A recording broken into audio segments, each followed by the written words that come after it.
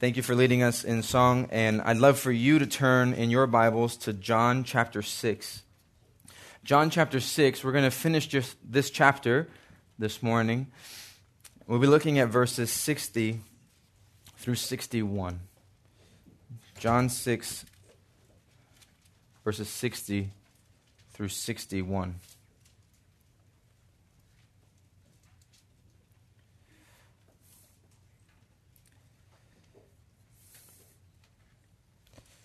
The Word of God reads as follows.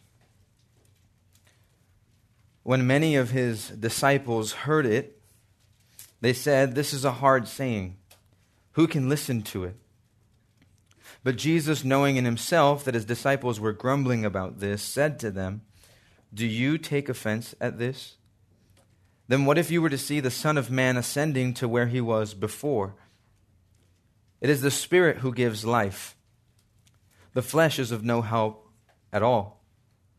The words that I have spoken to you are spirit and life. But there are some of you who do not believe." For Jesus knew from the beginning who those were who did not believe and who it was who would betray him.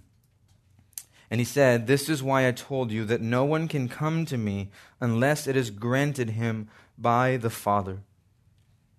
After this, many of his disciples turned back and no longer walked with him. So Jesus said to the 12, "Do you want to go away as well?" Simon Peter answered him, "Lord, to whom shall we go? You have the words of eternal life, and we have believed and we've come to know that you are the Holy One of God." Jesus answered them, "Did I not choose you, the 12?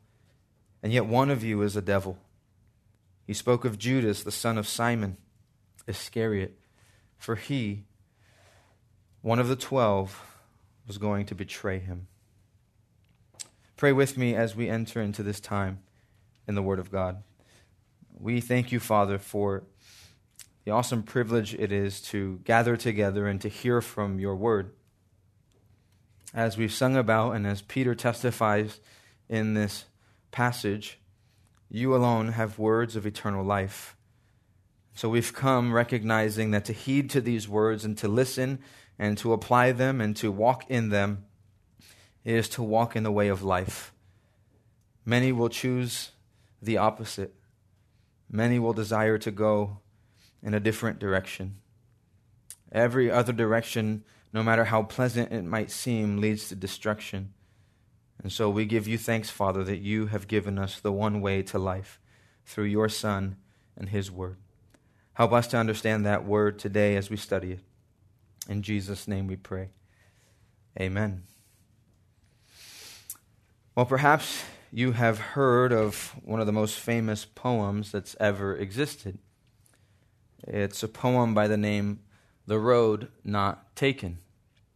It's written by a man named Robert Frost, and not only is it one of the most famous poems to ever be written, it's also one of the most misunderstood poems to have ever been written. I'll read it to you. It goes like this. "Two roads diverged in a yellow wood, and sorry I could not travel both and be one traveler. Long I stood and looked down one as far as I could to where it bent in the undergrowth. Then I took the other as just as fair, and having perhaps the better claim because it was grassy and wanted wear, though as for that the passing there had torn them really about the same. And both that morning equally lay in leaves no step had trodden black. Oh, I kept the first for another day. Yet knowing how way leads on to way, I doubted if I should ever come back. I shall be telling this with a sigh, somewhere ages and ages hence. Two roads diverged in a wood, and I took the road less traveled by, and that has made all the difference." Now, you can understand to some extent why it's confusing. It's because it's a poem. But you can also understand it's partly confusing because people have been trying to figure out what exactly does he mean. two roads diverging in this wood, and he takes and chooses a particular direction. The ending of it, I took the one less traveled by, and that has made all the difference. It seems to many in reading this poem that this man made a choice, and he's very glad he took the road that many haven't gone down. And that's been the interpretation of this poem for quite a long time. I took the path that many others haven't dared to face. I made a choice that was unique to me. I'm noble because as an individual, I went contrary to the crowd and I chose to do something different. What's funny is the writer of this poem, Robert Frost, tells us that's not the point at all. And he tells us a story about why he wrote this poem. It has to do with a dear friend of his, Mr. Thomas, a man who he says is just unbelievably indecisive. And so he wrote this poem to him after traveling back home and remembering going on a long walk with his friend, coming to a fork in the road and watching as his friend could not make a decision. This poem is not about the nobility of individualism. It's instead about the frustration of indecision. It's about coming to a place where you see there's a crossroads. You see that a choice has to be made and you don't know what to do. Now, this is the path that many of you are on. You can think about this as it relates to your friends and the relationships that you've built. Should I continue with this group or should I go a different direction? You can think of this in the way of maybe the career that you're pursuing. What is it that comes after high school? What college should I go to? I've come to a place of needing to make a decision, but it's unclear what path I should take. This kind of crossroads comes to all of us in life, and indecision isn't unique to anyone. Indecision reminds us that we are not omniscient. In other words, indecision reminds us that we are not God. If we were God, we would know what to do at all times, anywhere, and no matter what the circumstances are. But because we are finite and human, because we are so small, the thought of a decision can cripple us. Friends, the beauty of the gospel and what we find in John chapter 6 is that the words of Matthew 7 are true. There is a wide gate and a narrow gate. And the wide gate leads many to destruction, and the narrow gate leads many to life. Which will you choose? I think if it was up to us, we would not know. We're indecisive. We want more information. We'd like to see a little bit. What does it look like to go down that path? What is life like if I actually venture down this journey? Jesus is such a kind Savior that he paints a picture of both roads for you so that you might know exactly what comes regardless of the decision you make. And even more so, Jesus is so kind as to help you see, even through this passage that we're going to study this morning, that no decision you make could ever lead you to a right relationship with God. But instead, at this crossroads, God must bring you into his path himself. That the road that must be taken is not one that you would choose for yourself. Many have rejected it. Many have wandered away. Many have come to the place of seeing who Jesus is and seeing clearly what he offers and have gone astray. But those who have chosen the path of Christ have come to recognize they have chosen Christ because Christ has chosen them. And so this morning we have an opportunity to see that. We have seen as Jesus has ministered to many. And we have seen that no road at all will lead to life if it is not through the name, the person, and the work of Jesus Christ. And Jesus has made this abundantly clear in this gospel. Why don't you go down that road with me just a little bit? John chapter 3. Jesus to the religious man Nicodemus. Verse 3 says, "Truly, truly, I say to you, unless one is born again, he cannot see the kingdom of God." Jesus again, chapter 3, verse 13.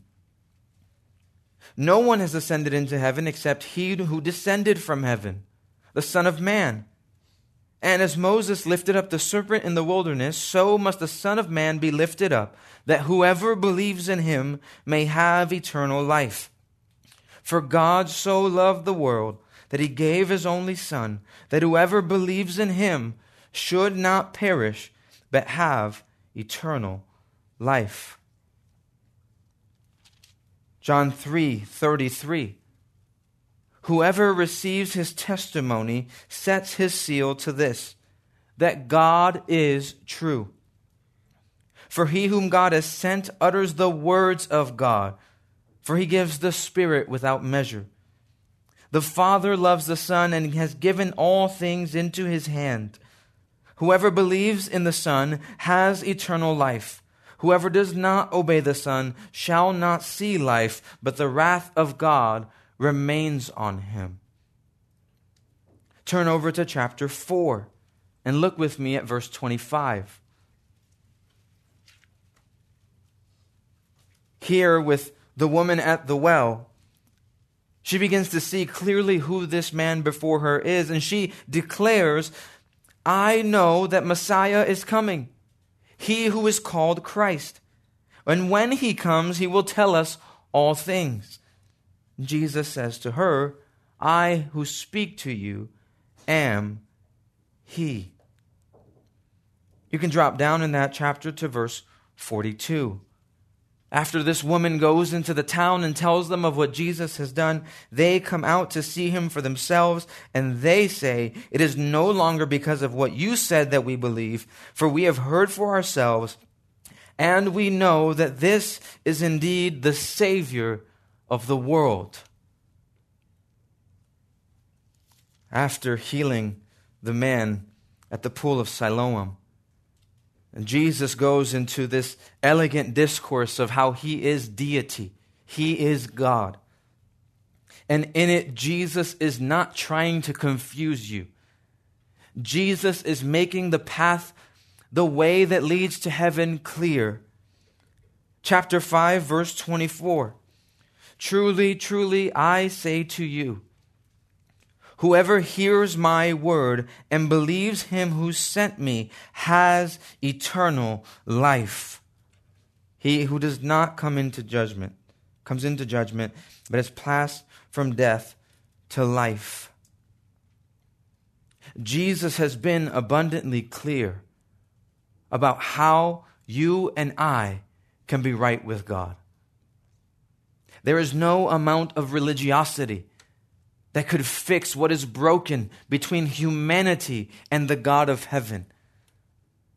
There is no amount of devotion. There is no amount of prayer. Can we even say there is no amount of reading your Bible that will save you if it is not because Jesus has drawn you to himself? If it's not because Jesus has shown you that without him, you have no hope.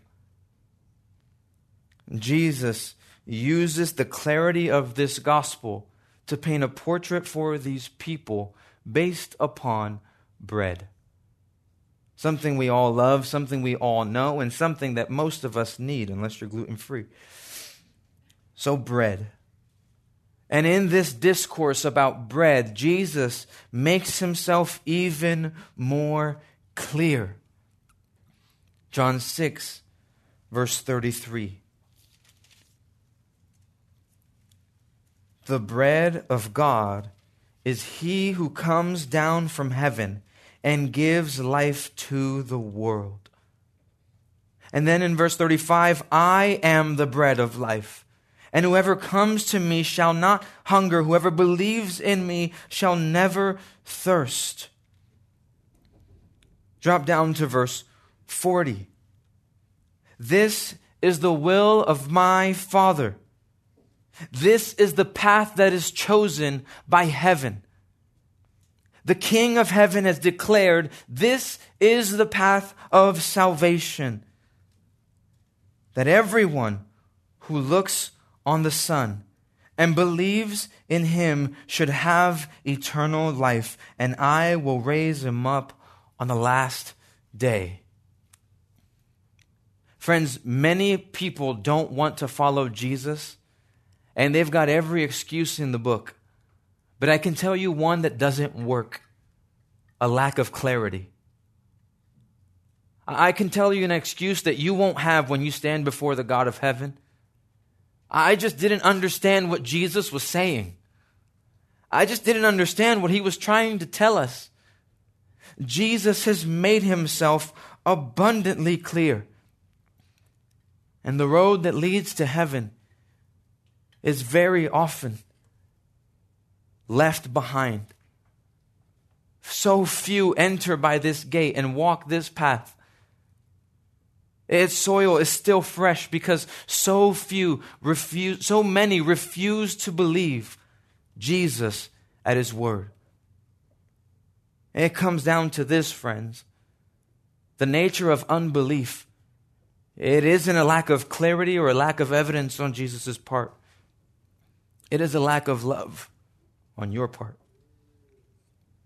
Those who reject the gospel of Jesus, it isn't because Jesus hasn't made himself understandable. It isn't because Jesus has been mincing words. It isn't because Jesus is clouding the way to heaven. It is because you have heard what Jesus has to offer and you say no thank you. If you don't choose to walk down this path, it is because you have heard what Jesus offers by his love and his grace, and you have chosen to say, I prefer myself. Friends, we have come to a fork in the road. We are at an ultimate crossroads here. You could see it happening in chapter 6, verse 41. The Jews begin to grumble. And yet again in verse 52, the Jews begin to dispute. And now we come to the point where they're offended. And friends, they're offended for the same reason that every unbeliever is offended. Because what Jesus is saying is true.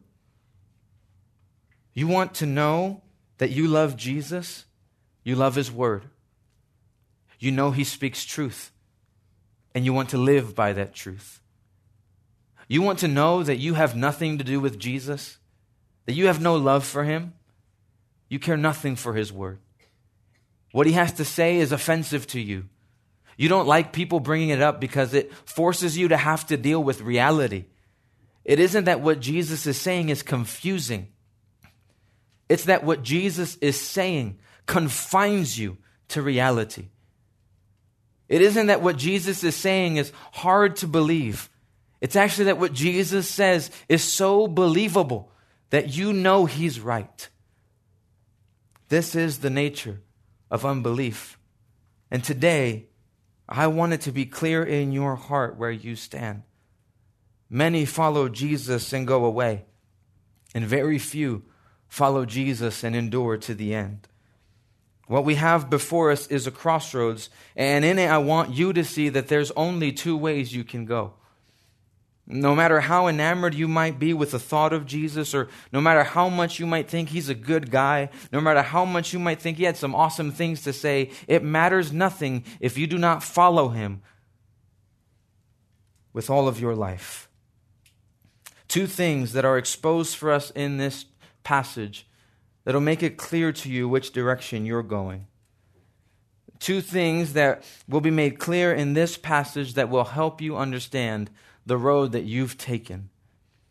Number one, it is the path of false discipleship. And number two, I want us to see the path of true discipleship. Those are the two things we'll look at through this passage. Number one, it is the path of false discipleship. And number two, it is the path of true discipleship. Look with me at verse 60. When many of his disciples heard it, they said, "This is a hard saying. Who can listen to it?"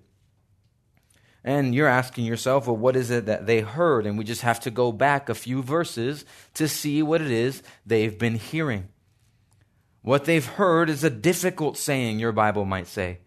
ESV, my Bible says a hard saying.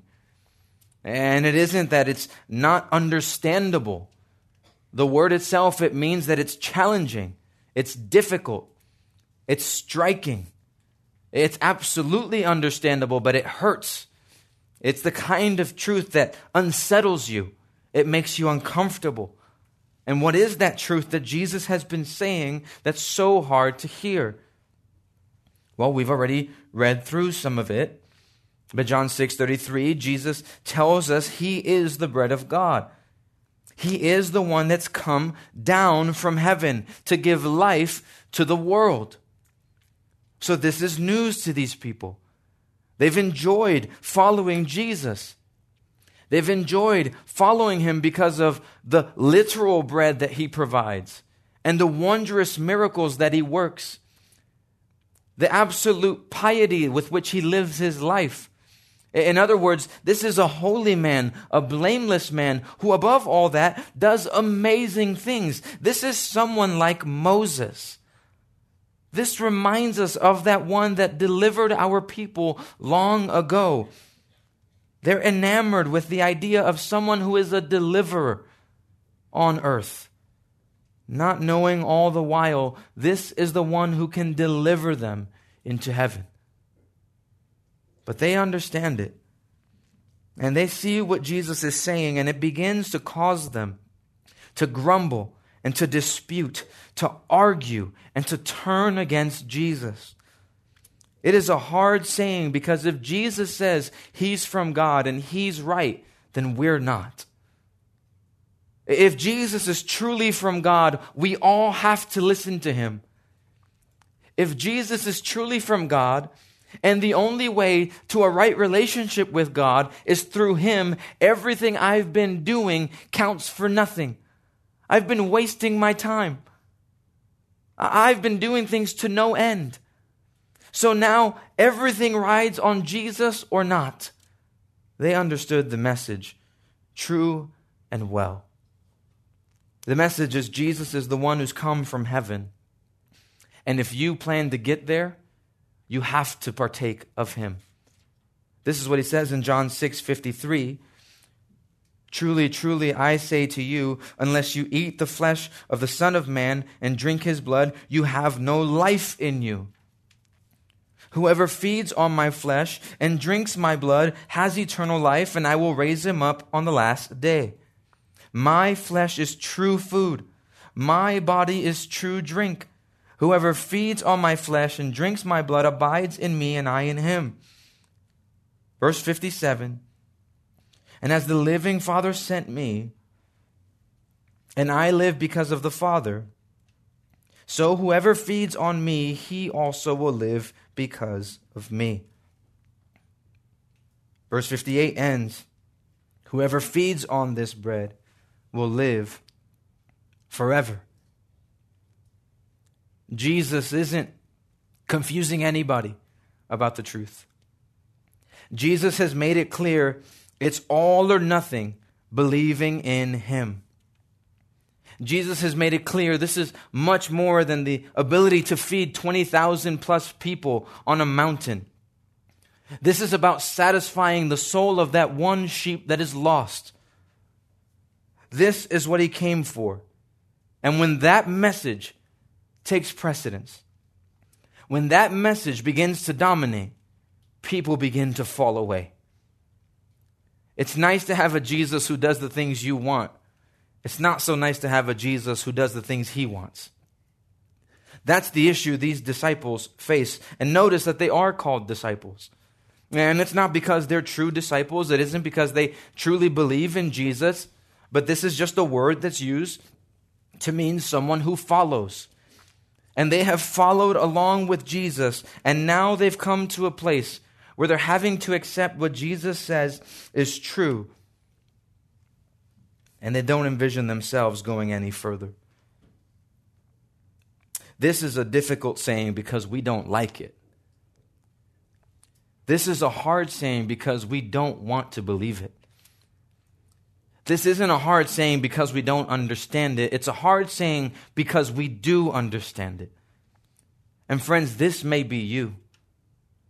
The reason you can't follow Jesus is because you understand very well exactly what Jesus is saying. And you choose and you prefer to live in the lies and sin that have you where you are rather than to receive the grace that Jesus offers. Jesus responds in this way to them and perhaps to you. Knowing in himself that his disciples were grumbling about this, he said to them, "Do you take offense at this? Then what if you were to see the Son of Man ascending to where he was before? It is the Spirit who gives life. The flesh is no help at all." Notice what Jesus does here. To the false disciple, the one that's ready to give up, the one who's in on Jesus when Jesus is doing what they want, but not in on Jesus when they have to believe in the truth. Jesus says, "Are you offended by this?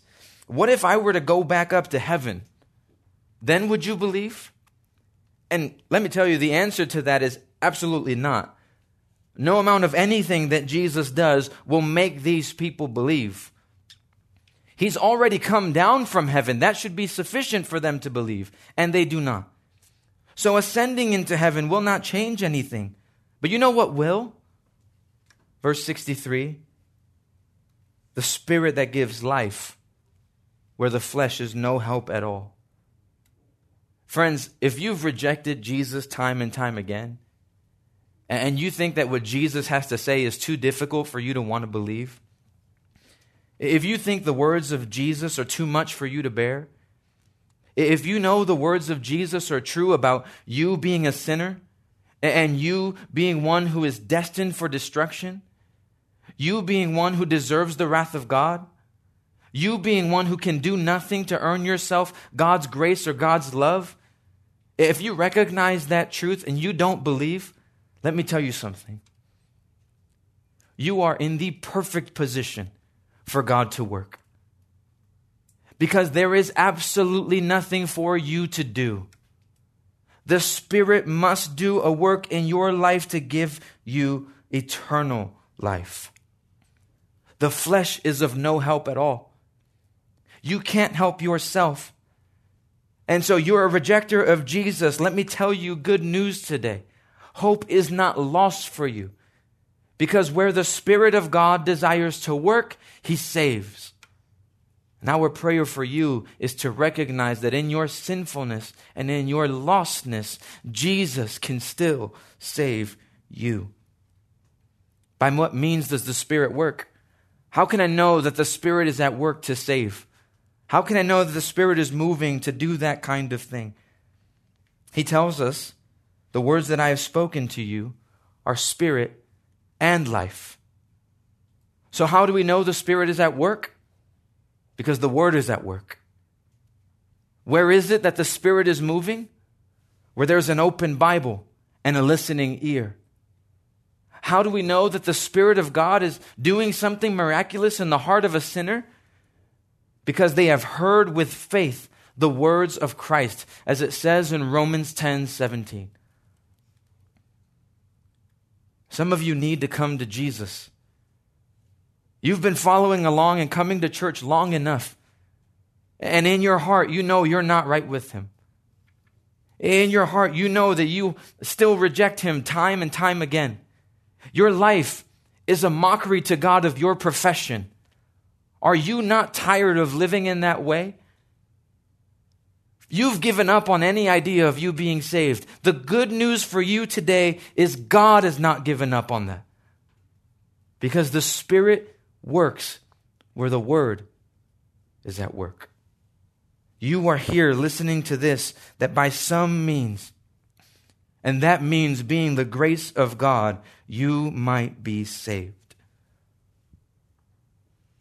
False disciples do this.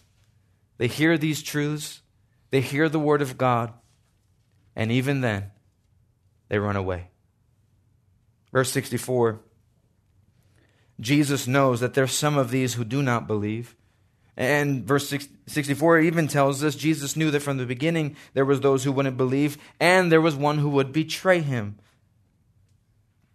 And so he says, this is why I told you, no one can come to me unless it is granted by my Father. What great news for a sinner today. If you've been faking being a disciple of Jesus, what good news for you. That you do not have to come to Jesus, but Jesus is coming to you. And you might not want to follow Jesus, but all who Jesus draws in will follow him. All who Jesus chooses to save will be saved. He said it for us in John 6:44. No one can come to me unless the Father who sent me draws him. And that drawing you, that's not an invitation. That's not a please, please, please. That's not a I'm begging you. That word drawing unto Jesus is the same word used for Paul being dragged through the streets. Read through the book of Acts and you'll see where Paul, for the sake of Christ, is persecuted, mocked, beaten, dragged through the streets. And that word for being dragged around is the same word for being drawn. You know why? You might not desire to follow God. But if God has a hold of your life and desires to save you, he'll bring you kicking and screaming. Absolutely he will. That's how good of a God he is. That as much as you might reject him, he will still draw you in until you find him to be the loveliest person of all. He saves and he grants life to those whom he must save. Verse 66 ends on a somber note. After this, many of his disciples turned back and no longer walked with him. That's it. Case in point. False discipleship. What is it? That you can hear the glorious truths of the gospel and still walk away. What's a fake disciple? It's the kind of person who shows up in a room like this, opens up a book like this, and as soon as he walks out, has nothing to do with Jesus. Doesn't allow the word to implant itself in his heart or her heart. Has no desire to walk in newness of life. Has no desire to love the Lord Jesus because they don't know the love of Jesus. This is false discipleship. It hears the good news of the gospel and it prefers him or herself. A false disciple hears of how Jesus can save and says, I don't need it. A false disciple hears about how Jesus, through the word, desires to save by the power of his Spirit and says, no, thank you. I can do this on my own. What is the path of true discipleship? We'll work through this very quickly because it's very simple.